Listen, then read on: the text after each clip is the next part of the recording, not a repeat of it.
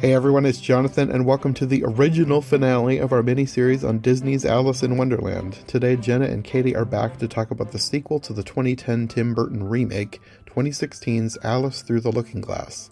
This was the final Alice episode we did in 2022, but we have more coming. Next week, we'll be looking at one of the most recent Alice adaptations from Disney, Alice's Wonderland Bakery. And after that, we'll probably move on to Peter Pan, but we will be coming back for more Alice episodes later this year. There are still several Disney adaptations to go, all from television, so they're going to take me a little longer to get through before we can record the episodes.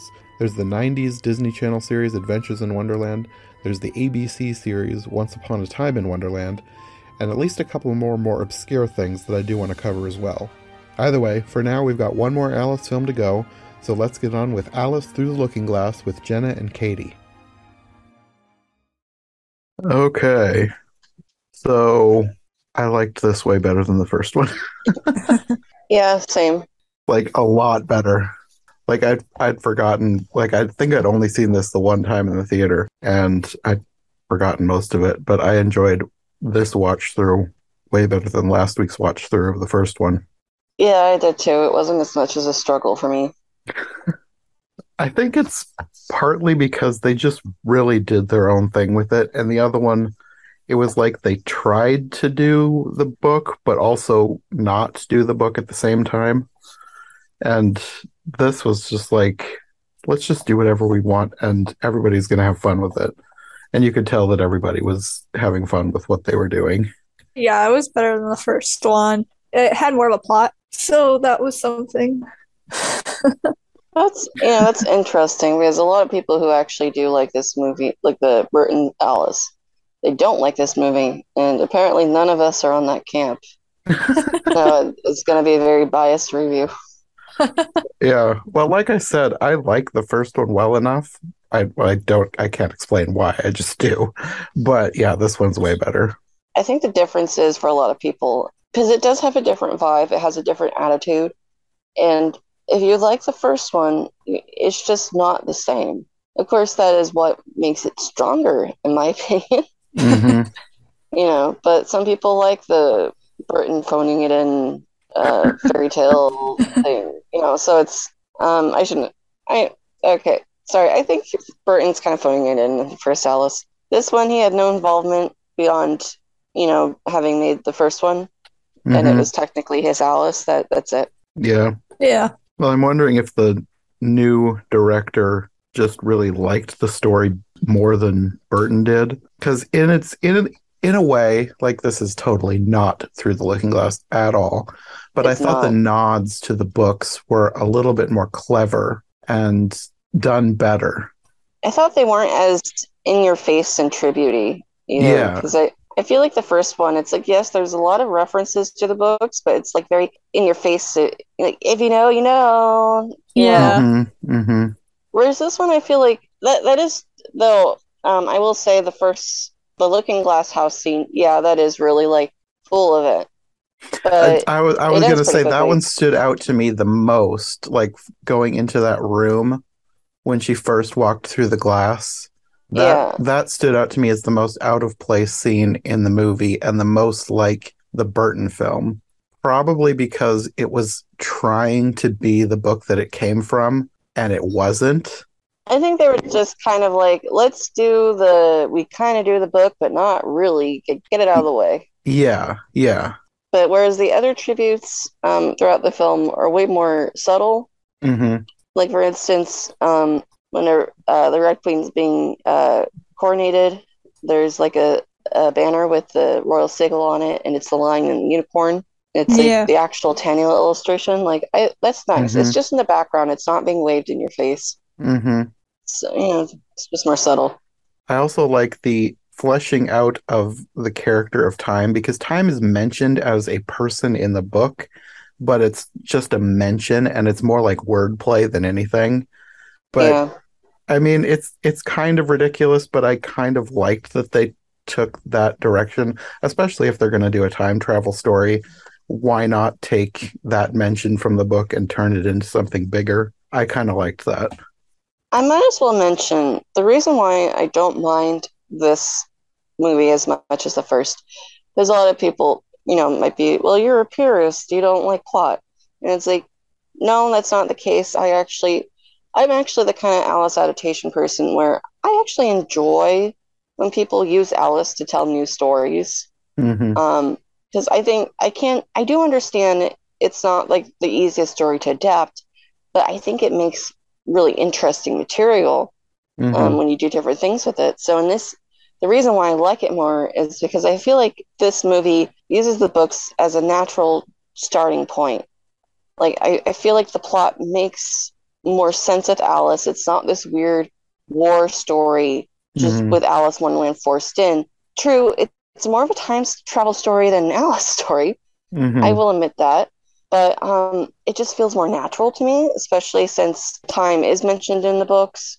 I really like that. I feel like they try to retcon a lot of things from the first movie. Yes, they definitely did. Yeah. And, like explaining why the Red Queen has a big head, that kind of stuff. But it feels more like, I don't know, it just feels more considerate, if that makes sense. Yeah, I can see that, yeah. Yeah.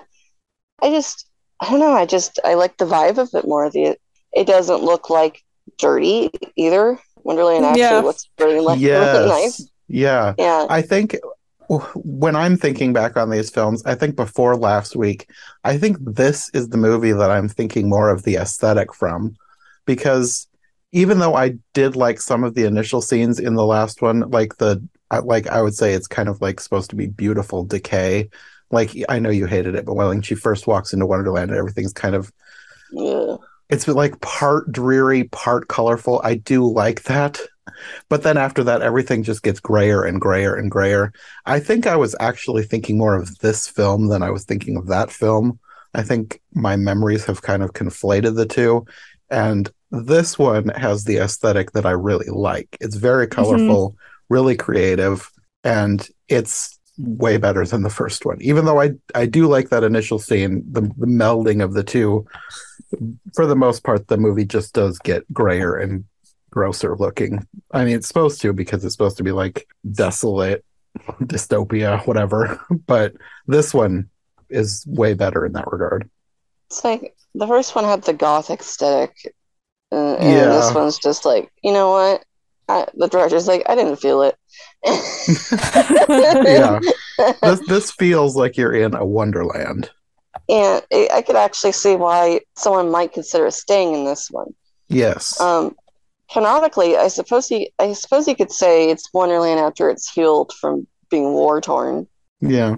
But let's be real, the director probably hated how it looked in the first one. It's possible. I'm just going to assume James, what's his name? James Bobbin. I'm just going to assume his mind, because I assume he's a logical person, because I like his film.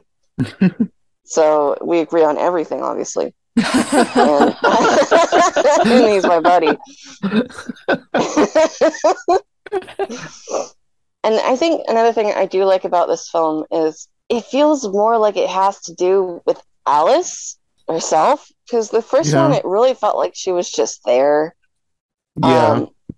And you were being told these things about her, but she was very reactive. She wasn't really she was very passive. Yeah, and part of that had to do with the fact that she thought she was in a dream and she just didn't really care about anything because of that. Whereas in this one, like I feel like in this one, it kind of sets it up more that she was grieving really bad in the first one. Yeah. It kind of retcons the first one. Oh, and I appreciate that. I can see that. Yeah. Because there's a lot to do with her father. Yeah, there's a lot to do about her father. And so, like, retroactively looking back, you'd be like, oh, she was depressed, Yeah, depression was like a huge thing in this movie. Yeah, but the thing that bothers me is just, I feel like that actually would have been a really good theme for the first one. Yeah, it would have. And they just didn't do it. Yeah. Yeah, I agree. And so I really like that. I really like the theme of grieving in this one because, TMI time, my own dad passed. So it's, I've been there, and, you go through a lot of coming to terms with the new reality. So I guess that they introduced this kind of theme in the sequel probably does hit a little close to home for me and makes me like it more because I can identify with it. Mm. But even if it didn't, I still think just giving Alice some more humanity, Mm-hmm. more presence, adds a lot to just being able to relate to her. Mm-hmm. And then I also feel like grief goes very well with Alice in Wonderland, even though, like, I am going to say the original books, at least Alice Adventures Wonderland, the first book, had nothing to do with grief. A lot of people feel like the second book has some themes of grieving because Carol had lost his father shortly before he had written that. And certainly you get a lot of like melancholy tones from the poems in that book. And I know one person I spoke to, I forget who, but he said that he thought perhaps they added the grief theme because of that theory. And possibly, I think it was really they were trying to retcon why she was so bland in the first one. But anyway, I guess what I'm trying to say is I feel like this movie is more, it's the journey in the movie is more symbolic of Alice's own journey Mm-hmm. internally. And I appreciate it. Yeah. And I think it's also just better written too. That's a bit sad, considering Linda Wolverton is the screenwriter for Beauty and the Beast. Which one did she write? The first one? Yeah, the animated Disney movie. Well, I mean, these two, did she write the first one? Oh, she wrote the first one. I don't know who Okay. wrote Through the Looking Glass. Hold on. Let's see who wrote it. Oh, she wrote this one too. Okay. Well, she did much better. Okay. I can see why people like her work.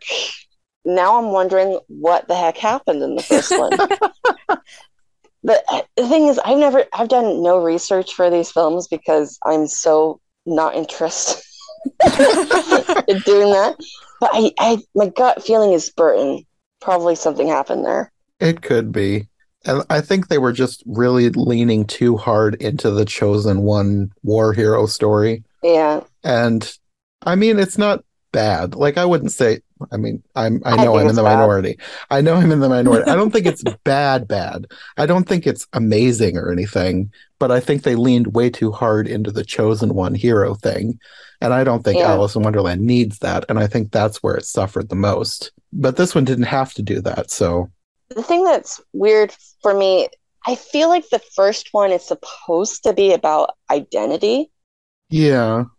like figuring out who you are and knowing who you are, but I feel like it doesn't do it right at all. No, Yeah. especially not with the whole destiny predetermined thing. But yeah, that's where it makes no sense. It's like you can't tell me this is about identity when they're literally telling her who she needs to be. Mm-hmm. So what's kind of interesting in terms of the sequel, I feel like the sequel is trying to set up that actually she was supposed to have gone back in time and done these things. So when the characters meet her in the first film, they keep saying the wrong Alice and stuff because she's not acting like the one they already met. I don't really know if that's what they were meaning or not, but I think I it mean, was. it could be another retcon. I think it's a retcon. I'm calling them out. At the very least, it seems to be implied Hatter's like, I'd know you anywhere. And that's why. Yeah. I feel like it kind of retcons the first movie too, that he's the one who identifies her the most because he spent the most time with her. Mm-hmm. It's still stupid, don't get me wrong. I'm not going to sit here defending the movie's stupid choices. It's still dumb, but I mean, they tried. Yeah. Hey, you guys have any thoughts you want to bring up? Well, what did you think of all the real world stuff? Because you have the film picking up some years later. Alice has been on a multi-year sea voyage. I will say I appreciate that they actually included a scene where she's competent. Because that's like my biggest complaint about the first one is that you get no inkling that she wants to be a businesswoman Mm-hmm. or a ship's captain or whatever. There's absolutely no inkling at all. I will say the only thing I don't like about it is I don't feel like I believe it with this actress. Mm-hmm. She just kind of seems confused the whole time to me. And I don't know, people could disagree, and that's fine. I think I would believe it more with another actress is what I'm saying. Mm-hmm. but they were kind of stuck with this casting choice from the first movie. And she was casted to be confused. I suppose, yeah. I don't know. I feel like I feel like the actress herself doesn't believe she's really doing it, but I don't know. That's just me. I give them a point for actually showing her being competent because that was my biggest problem. Mm-hmm. Well, I liked that they brought back pretty much everybody other than the people who are now dead, like her mother, the Ascots. I guess I had completely forgotten that they were still in this movie. Like I said, I only seen this one time, and I completely forgot the Hamish subplot, even though it kind of, the whole thing kind of revolves around that. The real world story revolves around him. I forgot he was back, but I was glad to see that they got everybody back. He's just kind of a forgettable character, to be honest. He is. He is. He's a very dumb villain. Yeah. He's so very snivelly. Very shallow. Like, Yeah. there's not a lot of motivation to him, which I guess is the point. Yeah. I don't know. But then it's like, oh yeah, and then her mom's like, oh yeah, I've like sold my house to them to kind of force you to give up traveling the world in your ship. Oh, that's okay. I didn't like how easily that was glossed over in the end. Yeah, I felt like there should have been more. Did they explain why she did it, or was it literally just because she didn't want to go adventuring anymore? They didn't really explain it. I was kind of wondering if maybe giving her the benefit of the doubt, maybe she thought Alice was dead and that was her only way to get money. I don't know. No, I don't think so. I think she did it. Well, for one thing, I do think she was probably preyed upon by Hamish a little bit. Oh, probably. Yeah. But I think it was meant to be, my daughter is supposed to be a lady of society. When she's back home, she needs to go get married and settle down. Mm-hmm. She shouldn't be on these trips. And then in the asylum, I do think the asylum part is really, really stupid. I will say that's a really big flaw of the movie. But the asylum part is supposed to redeem her mom, right? Like, she's like, oh, I don't want my daughter to be treated like a lunatic and be drugged. Mm-hmm. Run, Alice. It's like, I don't know. I just kind of like, it still feels a little glossy over to me. It does. Yeah. I thought there should have been more with that. And for some reason, like in my memory, the asylum scene lasted a lot longer than it did. I was thinking there was more to that, but it's literally she comes back home, wakes up, escapes, and then goes back to Wonderland. Yeah.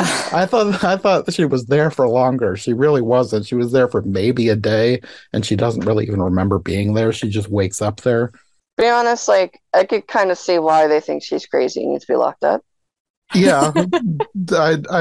I mean, not that Hamish is to be commended or anything, but I can see why he would assume that she's crazy. Yeah, like, he's being an a-hole before, being all women shouldn't be on ships, but literally she ended up in his parlor, going on the couch, talking about what they thought was the atmosphere. So, I probably would have sent her to the hospital too. Yeah, I think in one regard, yes, she definitely probably, if she was crazy, she needed some help. However, I think he just was happy to have an excuse to brand her as crazy and get rid of her. Oh, of course, yeah. Because, I think that's actually the point of it, because later he's trying to get her mom to finish the shares, which he couldn't get before because Alice was supposed to have that. But presumably, if she's mentally unfit, then her mom would be in charge of that. Yeah. So yeah, I don't like the asylum scene. I also think it feels very thrown in for no reason besides to be like a rip-off of American McGee or something. Yeah. And I figured that they put it in because so many people's theories are that Alice in Wonderland is just her delusions. Like Alice was crazy, so that's like one of the theories. And I think that was just supposed to be like a nod to that. Yeah, but I didn't like it. It felt very unnecessary. I think it could have been done better. I didn't mind it, but it could have been done better. I just think it wasn't necessary. I don't see any benefit it brought at all besides the whole female hysteria thing. Yeah. Sexism. So I didn't think it brought any benefit to the story at all. I would have rather focused more on her relationship with her mom and anything else. It reminded me of Return to Oz. Yeah, but Return to Oz does it well. Yeah, but I mean, her being institutionalized for delusions, that's what reminded me of Return to Oz. I think Return to Oz did do it better, but it just reminded me of that. There was actually more than one thing in this movie that reminded me of Oz. My thing also is Return to Oz. It's at the beginning. I guess technically it's at the end too, but it's not like in the freaking middle of the story. Yeah, no, that's another thing that I completely forgot about. I didn't remember that she was in Wonderland for half the movie, then she comes back and then is institutionalized and then goes back to Wonderland. I'd completely forgotten that they'd put it into the middle. It I thought feels it was at the so beginning. unnecessary. Mm-hmm. That is why I think that it feels thrown in, is because it just happens in the middle of the whole time travel thing. I think if anything, if you're going to have any point at all when she goes back to the real world, I think it would make more sense that she somehow runs into her mother and they have some development. Now they try to do that in the asylum scene, but it's really forced and weak. It's definitely not enough for me to believe later that her mom's mind has really changed. Yeah, no. In a good development wise. Yeah. It just seems like she's wishy-washy now. Yes, definitely. I don't believe she's convinced. I believe she's just, well, I guess if my daughter really wants to. I believe my daughter now. Yeah, there needed to be more with that, because she was obviously stewing for years about her daughter being away at sea. She didn't want her to be a sea captain, so she sold all her share of the company. And then in just like a 5-minute scene, she changes her mind. Yeah, and it's like just a split second, when she goes run. And it's like, what changed her mind was like, if people think my daughter is crazy, she'll be injected with drugs. I didn't see this coming. It's like, just like, what? She might have an alternative motive for wanting her to be in here. Yeah, with the way she had been acting when she came back in and saw Alice standing over the doctor that she had just knocked out with the syringe, I assumed that she was going to be like, oh no, she's really crazy. But instead she's like, run. I was like, I feel like that's most normal people's reaction. Yeah. That's the thing. It doesn't feel natural. No, it doesn't. No. I feel like most people be like, oh God, now she's going to be in even more trouble. Yes. I mean, that would have been my reaction to seeing her standing over the doctor with the doctor having a giant syringe stabbed into him. I would have been like, oh no, she is. Yeah. Whereas this one is just like, oh, my mind is totally changed. Run, Alice, run. Yeah. Find the atmosphere. You can do it. I wonder how she explains this later. Because that's another thing. She has absolutely no idea what Alice is talking about.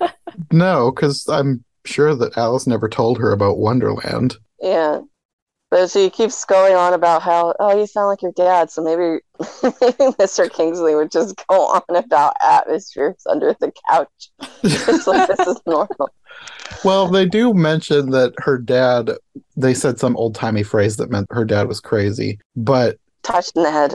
Yeah. And they said the apple doesn't fall far from the tree.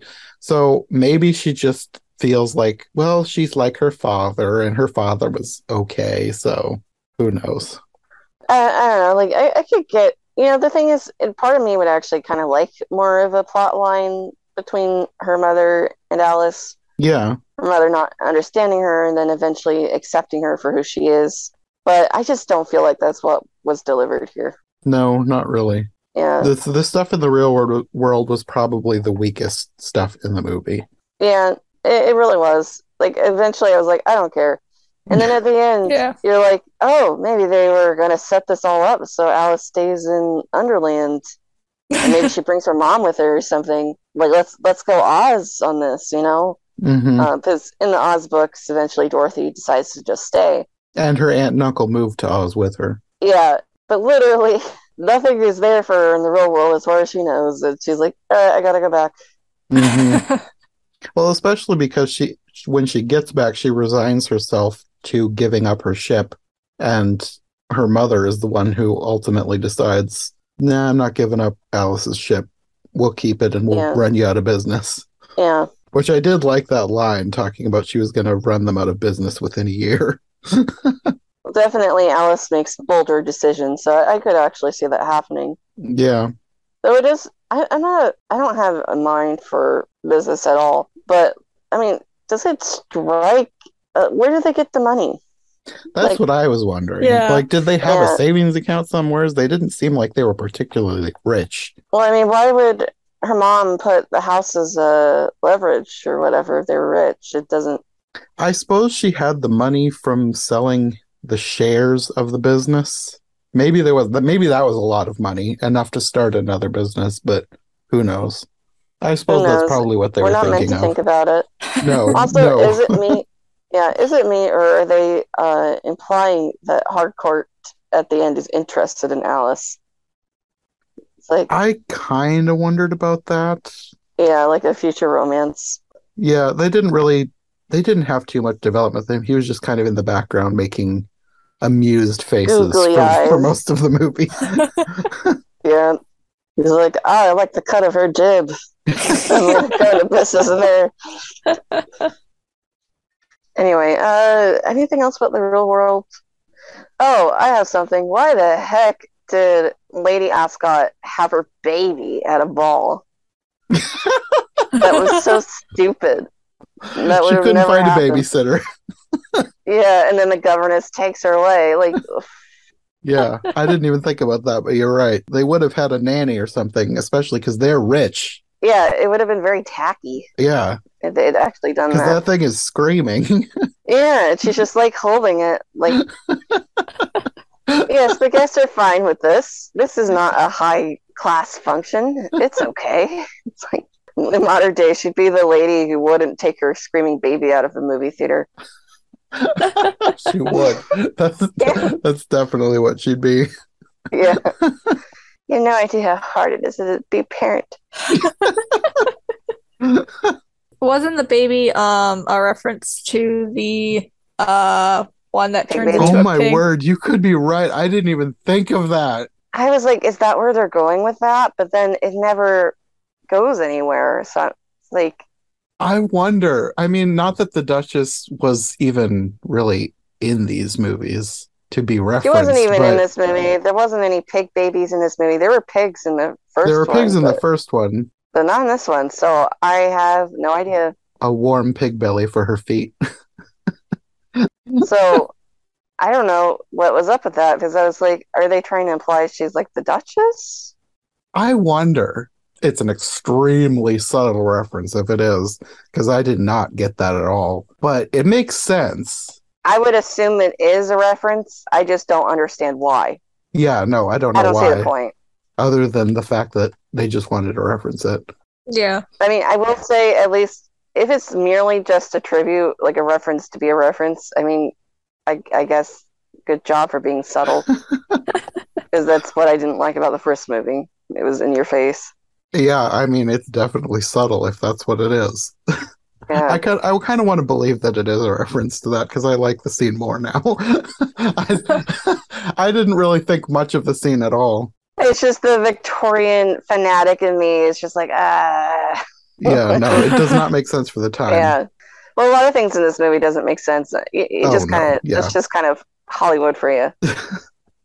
No, yeah, there's nothing about this movie, mostly nothing, that's very historically accurate. So I don't generally pick apart that kind of stuff. But like, I'm Alice not like comes in this ridiculous ensemble, which is supposed to belong to the Dowager Empress of China or whatever she said it was. I'm not convinced that was an actual historically accurate Chinese dress. It was not. I mean, I will say it's not completely out of place in terms of the English were very interested in the Orient. Yes. And actually, in reality, in the movie, everyone's like staring at her like, oh my God, what a crazy woman. But in actuality, they probably would have been really interested. I was going to say, I thought that they should have been more fascinated instead of whispering about her and calling her a clown or whatever they were saying behind her back. I thought they would, to me, you would think that they would be fascinated by this world traveler coming back from having been in China for so long, been gone for all these years, and suddenly she shows up wearing this fabulous costume. I would And have we thought that also she would have forget garnered more interest. we forget that eccentric women existed in the Victorian era. Yeah. Like, yeah, I guess the movie is trying to imply that most of them were put into asylums, which sometimes was the case. Mm-hmm. But there were eccentric women who would show up in similar outfits because of the interest in Orientalism and just being like, ask me about my world travels. Ask me. You know? So when someone does ask Alice, she's like, the world? You want to know how the world is? Like, I think that's a pretty normal, polite topic of conversation, Alice. Like, what's your problem? Mm-hmm.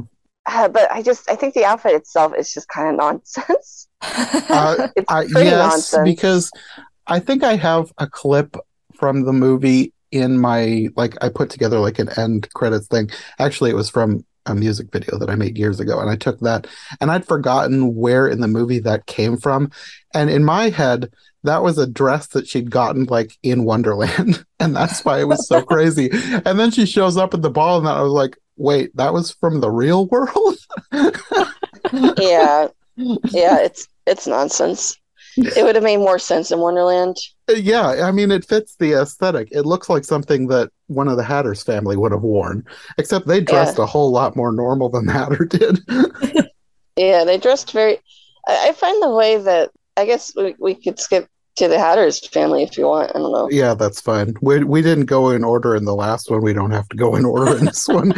Yeah, well, we might miss something. Who knows? But the Hatters, I thought it was really weird because in the first movie, when you see them on whatever the heck day it's called, because I hate the. I don't remember any of the days, and I didn't write them down because they were ridiculous. Yeah, in that one, they're wearing the kind of aesthetic he's wearing.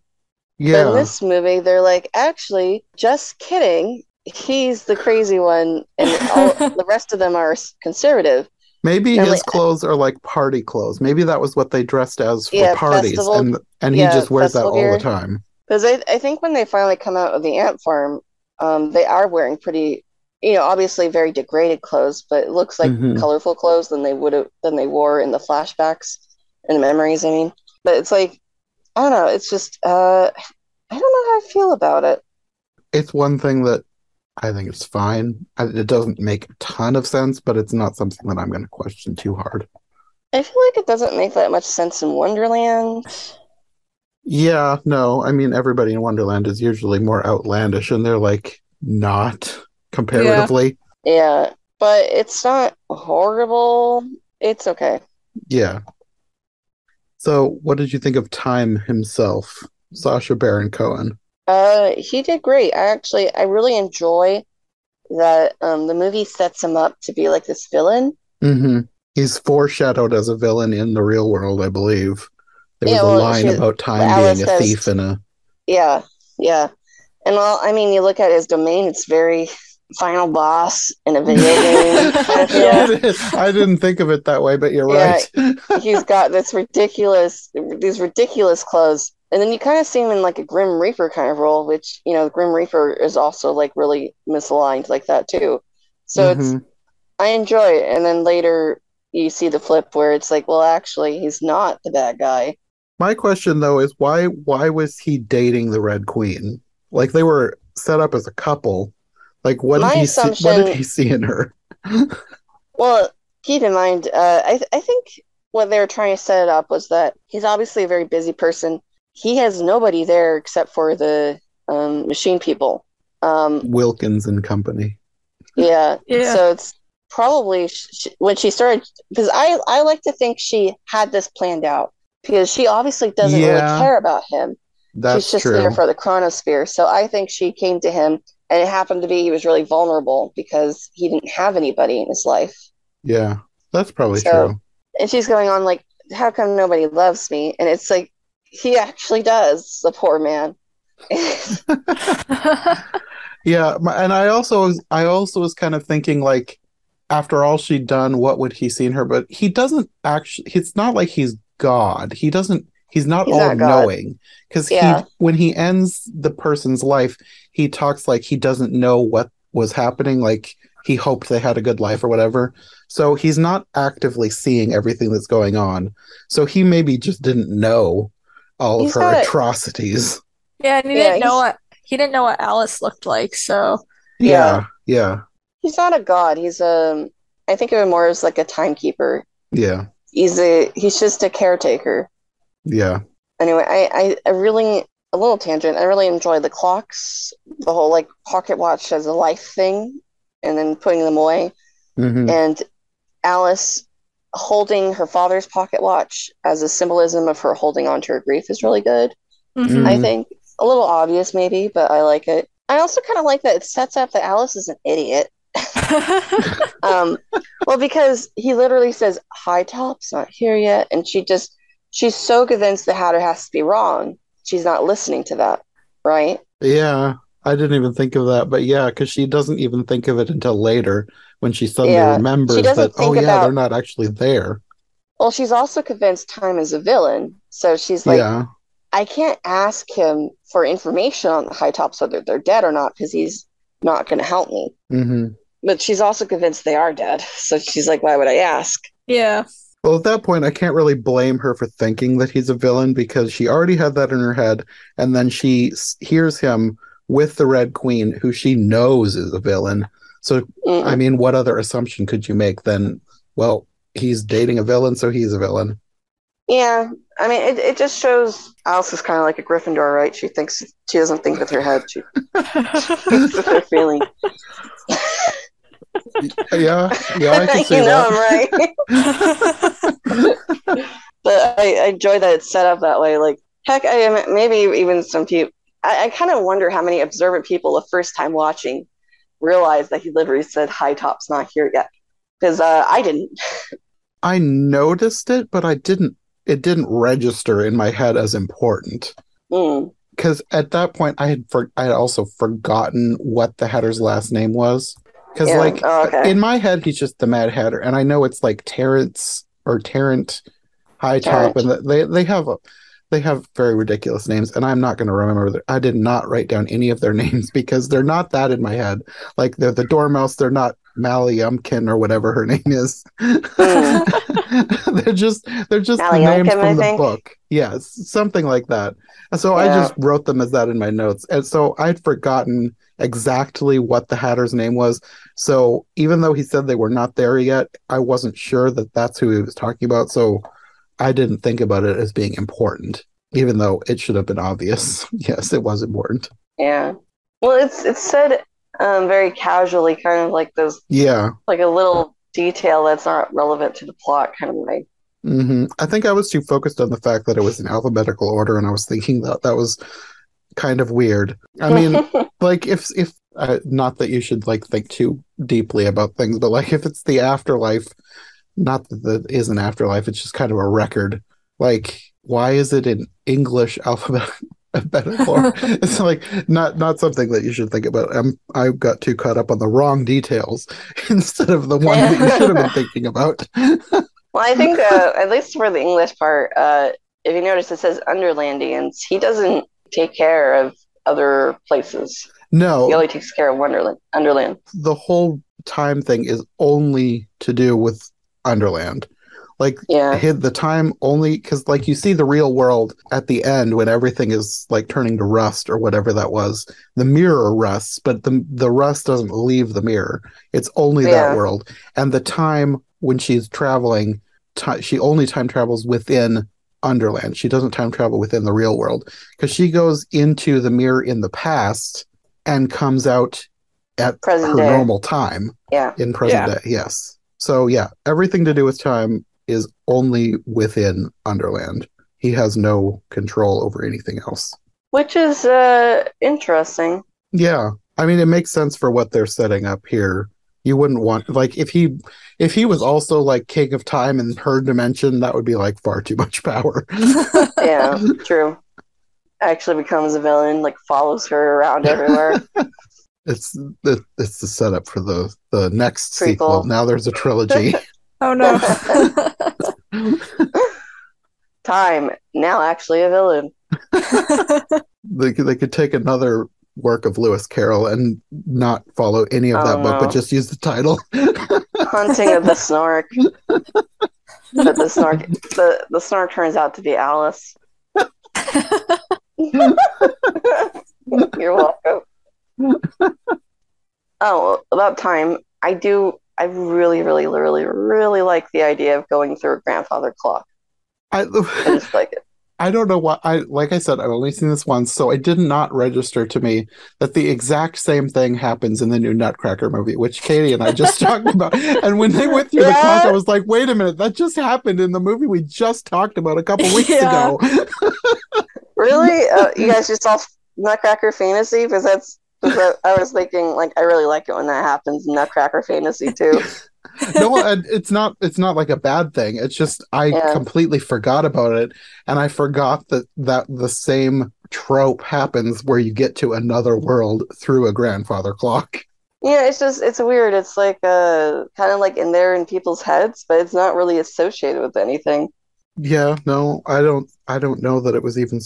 Well, I mean, Nutcracker came later, so I don't know that anything was a reference to anything else. But I think it's just a coincidence. No, it's like not a reference. Two people having the same idea. Yeah. And it's not a bad idea. I like the idea of going into a clock. I do too. Well, I think it's just a very childlike way of thinking. Speaking of the clock, why was it all chained up? Gotta keep time chained up. I don't know. There's probably some reason. Maybe they said, I don't remember.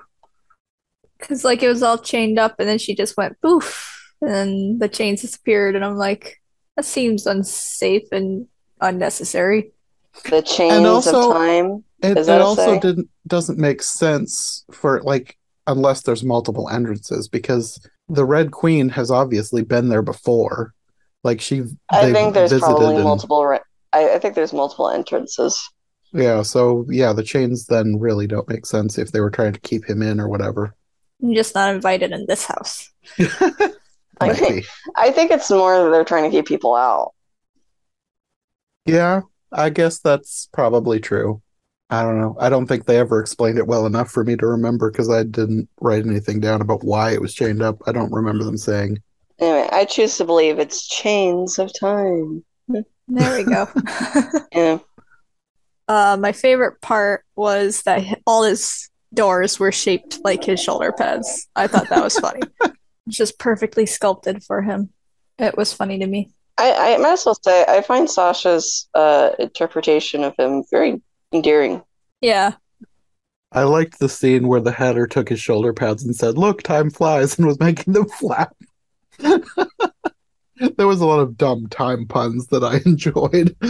Yeah. I mean, there's so many idioms having to do with time, and I think they fit in most of them into this movie. Well, I said before that there was things in this movie that reminded me of Oz, and there's several that you see in the first scene with time. The one little robot looked like the Tin Man to me. I don't know if it was on purpose or not, but it looked like he had the same shape of the head. He reminds me of TikTok. There was a credit on IMDb that said TikTok, and I kind of was expecting some sort of an Oz reference, but I don't remember anyone actually saying that their name was TikTok. And it says TikTok and then the name of the actor uncredited. So I don't know if it was on purpose or not. I don't know, probably one of the machine things. I don't know. It could have been. Doesn't the Red Queen call time TikTok? Yes. Yeah, that's what I thought. Also, Wilkins looks like TikTok. That I kind of thought that too. Also, Wilkins is voiced by Matt Vogel, which I thought was interesting because he does a bunch of Muppets. Oh yeah, I recognize his name. Yeah, he's the current voice of Kermit and Big Bird and several other, like Uncle Deadly and I think Floyd from the band. He does a bunch of the big ones, but I thought it was interesting that they got him on as a voice for a non-Muppet character. But then there's also, I don't know if there's anything in Oz like this, but the vegetable people seemed like something from Oz, not Wonderland. Yeah, they feel more Oz than Wonderland. Yeah. I know when I was watching with the movie with my friend, he was like, "Is this a Alice thing?" I was like, "No." Like, yeah, I didn't think so. Yeah, when I first saw the one, because the one is a woman, and from a distance, I was like, is that one of the flower people? But then you got up close and was like, no, this person is made of vegetables. I was like, I don't remember anything that this could be referencing in the Alice books. And No, there's it felt nothing. more like an Oz character to me. Because like Oz has all the weird lands where all the people are different, like the China land. I think there was a Candy land in one of them. But Yeah. it felt like there should be a vegetable land in Oz rather than in Wonderland. Well, it's also not really, it's not explained why. Like, it's not explained why they're following the Red Queen. No, I didn't really get that either. And I also didn't really know why the Red Queen was back. Like you have the one scene where you see the knave stabbed to death in the chair. So she obviously killed him to escape from him. But like how did Mm. she set up this other kingdom where she's now the ruler of the vegetable people and she lives in a shrub shaped like her own head? Because honestly, when you get to that part, it reminds me a lot of American McGee, except I think an American McGee is actually supposed to be made out of gore. So it Oh. makes me wonder, they were like, oh, well, we like this aesthetic, but it's too dark to use. How Also, can there we would make it probably not be some dark? copyright infringement there if they were taking American McGee's. Well, I mean, they could have just took a lot of his ideas. Um, Well, it does kind of like I said, I've never played the game, but a lot of it does remind me of the things that I have seen from the game. So yeah. who knows? But anyway, so it's like, I think they went, you know what? Plants, like red plants, could look like similar to tissue and blood and stuff. Yeah, I guess so. And then also they get to use the thorns. But it doesn't make any sense. It's really stupid. Yeah, it doesn't fit with the Wonderland vibe, I guess. But a And bunch of the stuff doesn't really. This is their own creation. This is not the Wonderland of the books anyway, so whatever. they had to give her someone new because they had made it that the car people didn't want to follow her anyway. Also, what was with the bugs? Like the shrub thing that she lived in was coated in bugs, like all these magical looking bugs. And she also had her ant farm, which like I didn't really get why she had the ant farm. Obviously She she needs likes it at the tiny end to, things. oh, that is that why she kept saying she liked tiny things? Yeah. That was weird. Like, because you didn't really get that in the first one's like, where did this obsession with tiny things come from? I would say she probably has like she likes unusual sizes is probably more accurate. I suppose, but she specifically was saying tiny things in this one. But Yeah, yeah, she's I guess so. well in the first one it was about big things. Okay. So maybe she's just one of those flighty people who goes from one obsession to the next. So she Yeah, liked maybe. tiny things when she was young, then she moved on to big things when her head got bigger, and now she's back to tiny things. I think in general I think they're trying to set her up to be like unusual sizes. Yeah. And unusual things because of the whole bug thing. Mm-hmm. Like she liked bugs when she was a child, and now she lives in a house full of glowing millipedes and things.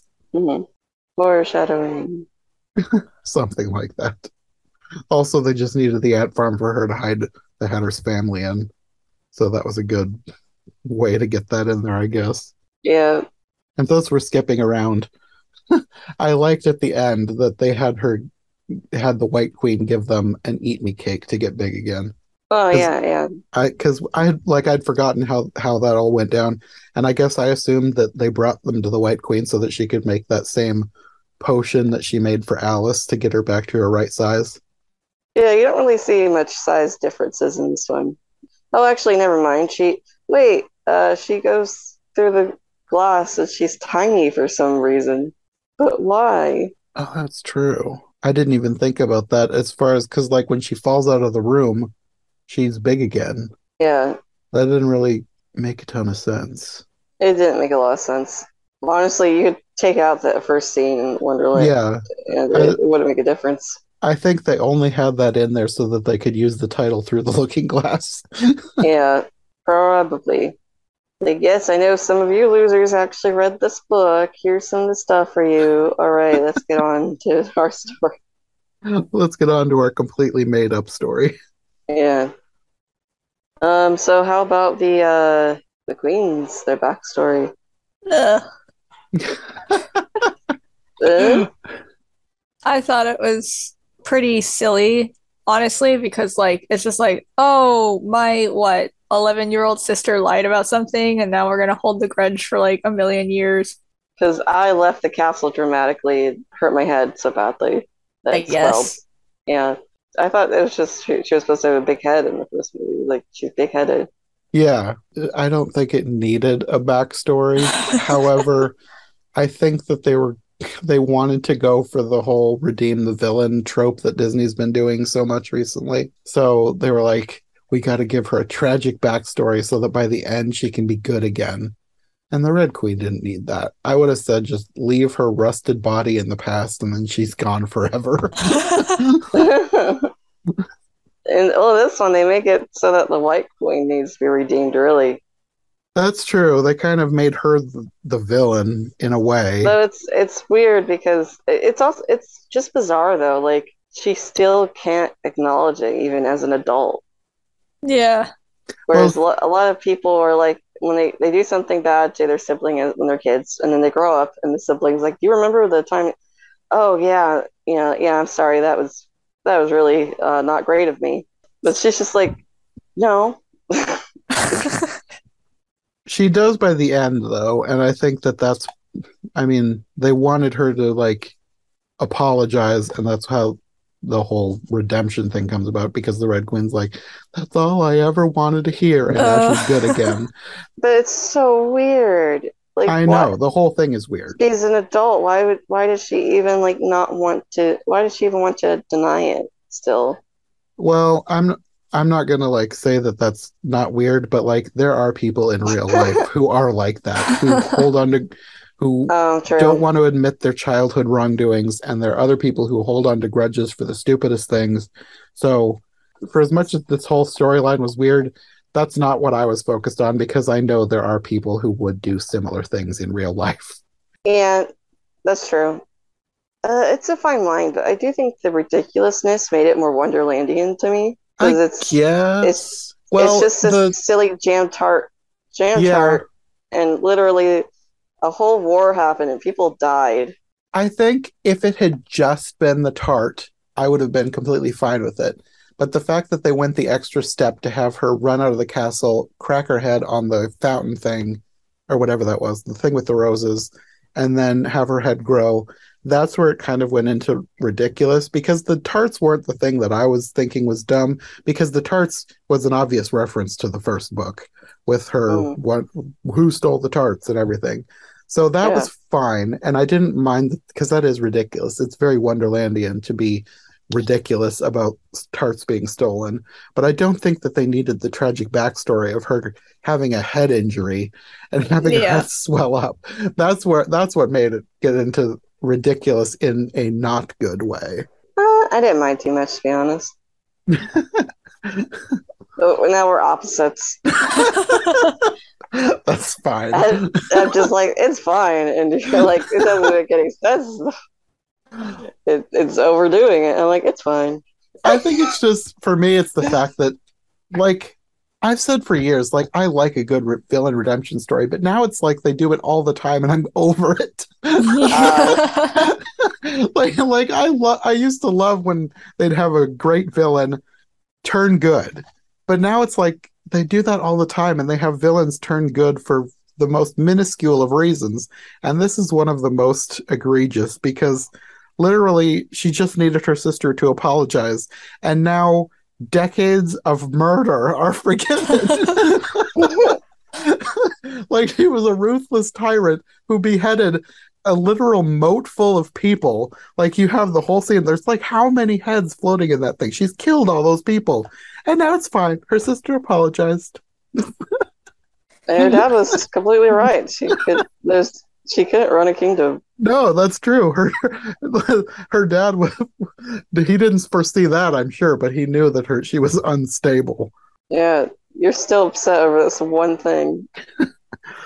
And really, even though the whole thing is forgiven now, I bet if they did come back and make a third sequel, they'd have her revert to her old tyrannical ways. Oh, I'm sure. Because we'd need a good villain, and where else are you going to get a good villain than have her be evil? I can't believe that not that they'll make another one, but I couldn't believe that she's good now. Like, even though they've made nice. I could see what's her name, Miranda, whatever, White Queen. That one I did write down. Let me look. I think it was Marana. I forget. I just called them the The Queen White and the Queen. Red Queen. The White Queen, I will say, because I feel like there are a lot of people who just want to love their family so much they forgive everything. Yeah. So, like, I could believe that. Yeah. No, Yeah. She seems definitely. wispy and weak enough to do that. That's very true. They didn't really have her be, they didn't spend enough time on it to get the sense that all is forgiven, but I could see her specifically wanting her sister back and being remorseful about the part she played in that to forgive Mm. her in that moment.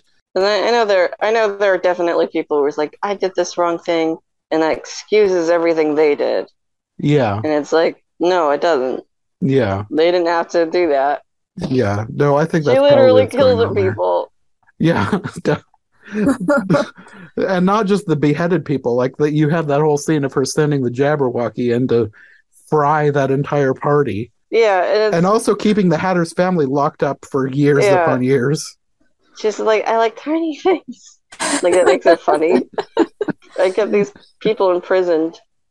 Even though really it wasn't their fault. I was wearing a No. hairstyle that was not conducive to wearing this tiara. Yeah. No, that also was ridiculous. She must have had a ton of hairspray in because he tried to press that thing into her hair and her hair did not budge and the crown just broke. So like she had Yeah. industrial strength hairspray in that thing. I was thinking he should just put the crown on top of one of the little heart hump things. Yeah, I would have done that.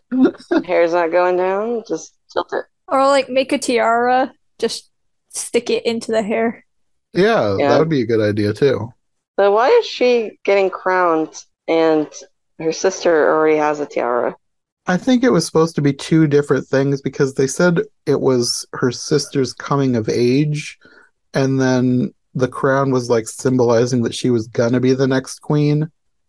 The whole political thing does not make sense. Like they're making this Yeah. up as they go, but I think that's what they were going for. Like it was like a double ceremony for two different things.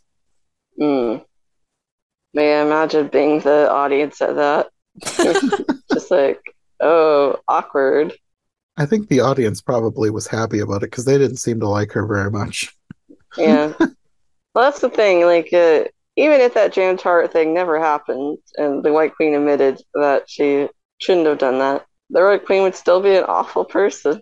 I think the way they set it up, they're trying to say that she would not have been an awful person.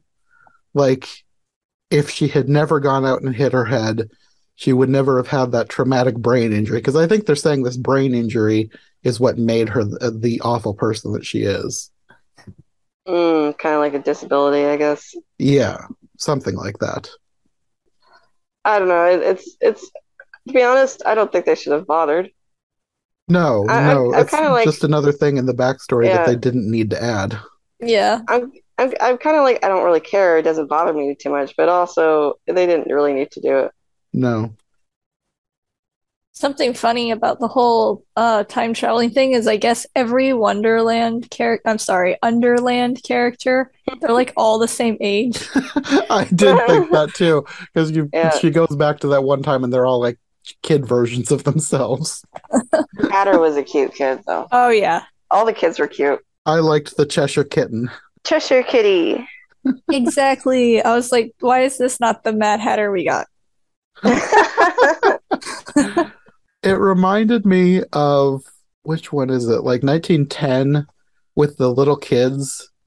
Do you know which one I'm talking about, Jenna? There's the one old silent movie where like everybody's played by little kids, and the tea party is one of my favorite tea parties because you have the little kids, like the Mad Hatter is a little boy, and like he's like shoving the dormouse into the giant teapot. I loved that scene. That was not a reference to that. It just the kid Hatter reminded me of that. Yeah, it reminded me of Muppet Babies. You're welcome. Just random baby sequence. Don't give Disney ideas. They'll make a spin-off. Oh no. Would that be so terrible? This is very random, but I liked when the queen seems like she's just killed his family, and she jumps on the Jabberwocky's leg and kisses it. It was very random. I liked how weird that was. I like that the family's taken away. She holds up her arm, holding up the half broken crown and being like revenge to nobody because they've been taken away. She doesn't know Alice is there. She's just giggling evilly to herself. Yeah.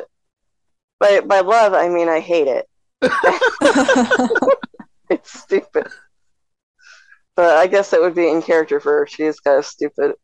Yeah, no, I didn't question it. It just seemed like something weird that she would do, giggling to herself and saying revenge.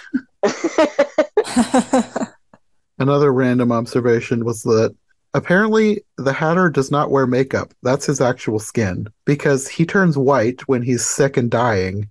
And then when she comes back and she says she believes him, all his makeup, or apparently not makeup, just starts flowing back in. His hair turns orange again. All of his colors are apparently his natural skin and hair tones. Yeah, that actually bothered my friend that they don't explain why that is, but they explain away her head, which makes an interesting question. Like, what's the difference? So for the Red Queen, it's not natural. Like something happened for her to get the big head, but he just like was born with big eyes and developed the skin and the hair. Well, we need a third movie to have a tragic backstory for him where he was stricken with some sort of pox, and it was a magical Wonderland pox, and it turned his skin rainbow colors and gave him peppermint eyelids. Oh, there was a scene where his weird peppermint eyelids was falling off. Oh, was there? Yeah.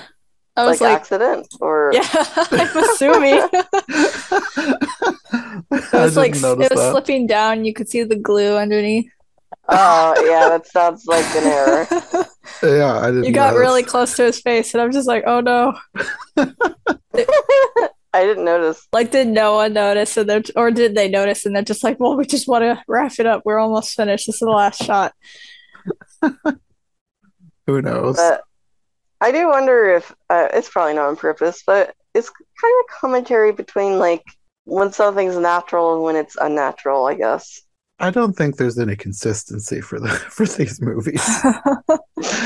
I don't think they gave it enough thought. I doubt they gave it a lot of thought, but it sets itself up for that kind of thought process. Yeah. Like, it's okay that the Red Queen, ended up being bad because something happened to her. She had a brain injury, so it's fine. Yeah. We'll forgive all the murders. Yeah. Whereas Hatter, you're different, but it's who you are. You were born this way. So it's okay, and we're proud of you. Or did he contract Wonderpox, and now he's that way? Now we need to explain it. Another random observation. I don't know why, but I really liked the scene where she's in her shrub castle thing and she's looking at her ant farm. And this is before you know that his family's in there. And she just shakes it and says, "Earthquake," and laughs to herself. Yeah, she's a bit of a psychopath. Yes. It must have been absolutely terrible for them. I wonder how many earthquakes they had to endure. Did she Probably just come by every day and shake that thing?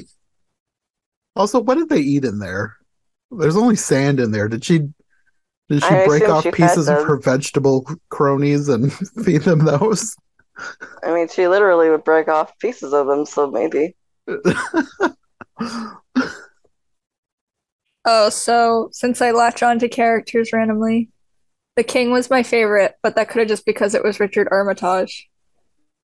Literally the king that was barely in it. Yeah.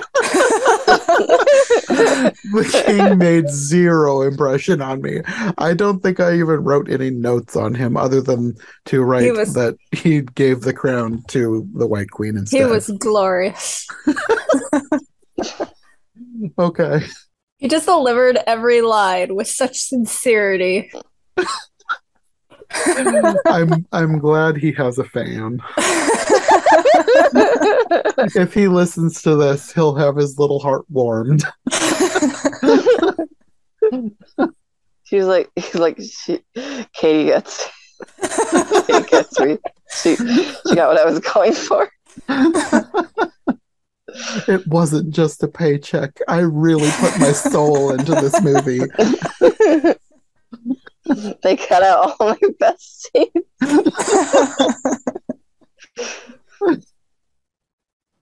In a way, I think this movie just ties up the loose ends more nicely, that I don't really have anything to pick at. Mm-hmm. I mean, the petrification of time is it's very cliche of a time travel plot, kind of like you ruin time, you can't let anybody see past you. I don't know, that's kind of boring. Yeah. But they wanted a climax. Well, it's one of those things where it's like, who made these rules anyway?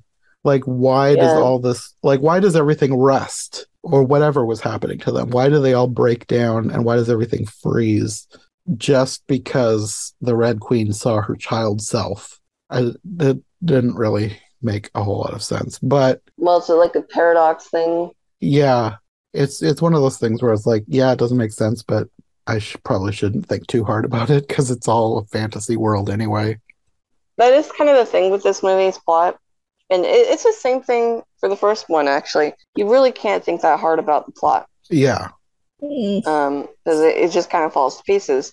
Like, another thing is, like, okay, so wait, was Alice meant to have gone back in time the whole time? Because if you recall, the Hatter, Hare, and Dormouse waste time's time. I liked that scene. I liked that they made a reference to that. Like, from the original book, like, it's always tea time. Like, having time freeze them in that time. Yeah, but anyway, he puts them in a time loop until Alice does appear, presumably child Alice, I guess? Yes. That's what I got from it. Yeah, so it's kind of like, wait, so this was always meant to happen. Alice was always meant to steal the chronosphere. Yeah. Well, I mean, they did, not that I like this about it, but they did set up in the first one with the Oraculum, as their history has all been predetermined. So I guess in that way it does make sense that everything has to happen the way it does. Mm-hmm. But that still doesn't make sense with, like, if everything has to happen the way it does, why is it bad that they went back in time and messed with time and then broke time and then everything rests and falls away? And it's another thing that it doesn't hold up if you think too hard about it. Yeah, that's kind of what I mean. Like, you can't think too hard about it. Yeah. That's why I'm like, you can't think too much about how that time loop was already in place when Alice first came. Mm-hmm. You also can't really think about why they're like, oh, well, I invited her. I didn't say she'd come. Like, he hadn't met her yet at that point, right? Well, he had met the adult Alice, but I don't remember him actually inviting her to a tea party when he met her as an adult.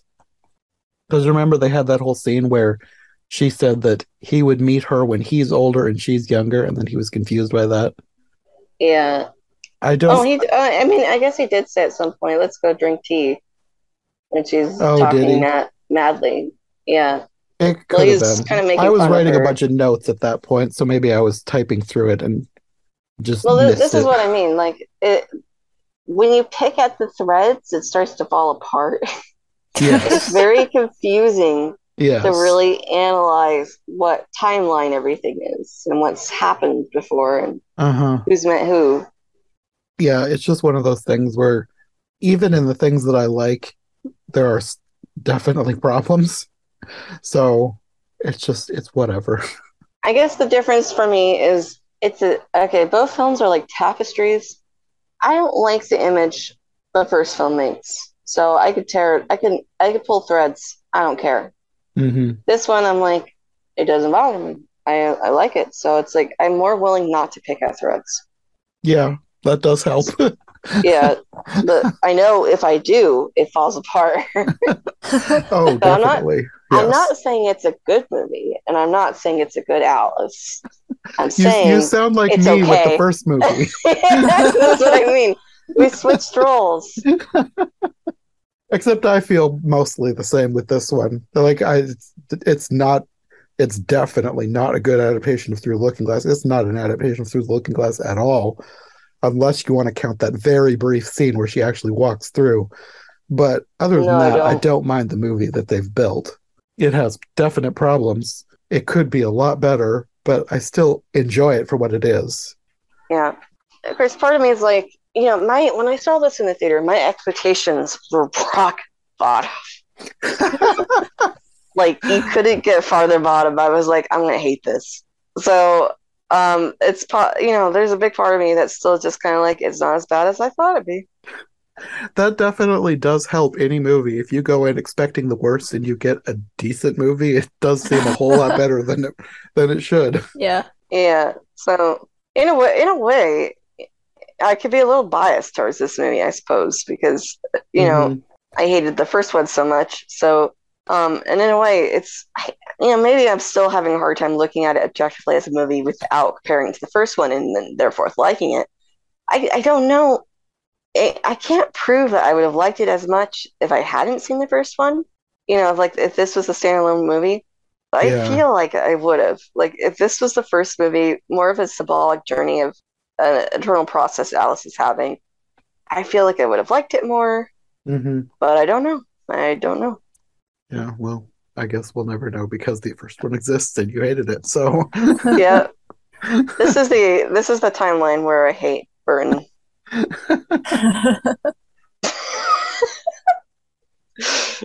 It's determined by this one thing that I did. You guys are welcome. Yeah, I don't think I have anything else to say. I guess my last thought is whenever the Mad Hatter said "my family" in his really high-pitched squeaky voice, my family. I was like, please stop. I did think he was a little bit too childish at times. It's like, yeah, I know he's like supposed to be slightly mad, but he seemed like, I don't know. I just don't like Johnny Depp, to be honest. I'm done with Johnny Depp. So I don't really care about the Hatter. I don't know if I liked him more in this one or the first one. I liked him more in this one, I'll say that. Okay. I like the idea of where they're going with this character. He has waves. Like, sometimes I like his performance better than others, I guess. Mm. But I do like how weird he is. Like, that's one of the reasons why I like these versions, because I do like how weird his version of the Mad Hatter is. Mm. I'm just gonna give the compliment that it's better than the first movie. Okay. That's fine. This is probably as good a place as any to end. I think we've probably exhausted all of our very random opinions on this movie. Well, it was certainly a discussion. Yes. And hopefully a fun one. Hopefully people will be interested in what we have to say and not be offended at our opinions. I don't know if anybody's like that dedicated of a fan of this movie that they would be upset. Not that we bashed it. I think it'd be more fans of the first movie, but I don't know who would watch. Well, if they were a fan of the first movie and they listen to that podcast, they probably won't be back for this. Yeah, that's what I'm thinking.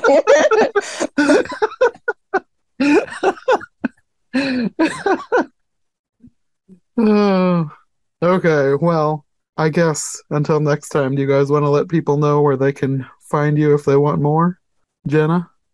Yes, I am Phantomwise on YouTube, and love-gift of a fairy tale on YouTube as well. And that's really all I'm active on. Okay. And Katie? And I'm KT Draws Things on Twitter and Instagram. And I draw things sometimes. Okay. I will have links to all of your various locations. Awesome. Thank you. Well, until next time. Thanks for having us. Yeah. Thanks for listening to the Disney Movie Marathon. If you enjoyed this episode, make sure to subscribe and follow my co-hosts as well. My link tree and all of our links will be in the description below. If you want more of my content, all my podcasts are available on YouTube as well as most podcast platforms. If you enjoyed this show, check out one of the other podcasts or check out my Patreon for bonus and extended episodes you won't find anywhere else. We'll be back soon with another brand new episode, so thanks for listening and we'll see you next time.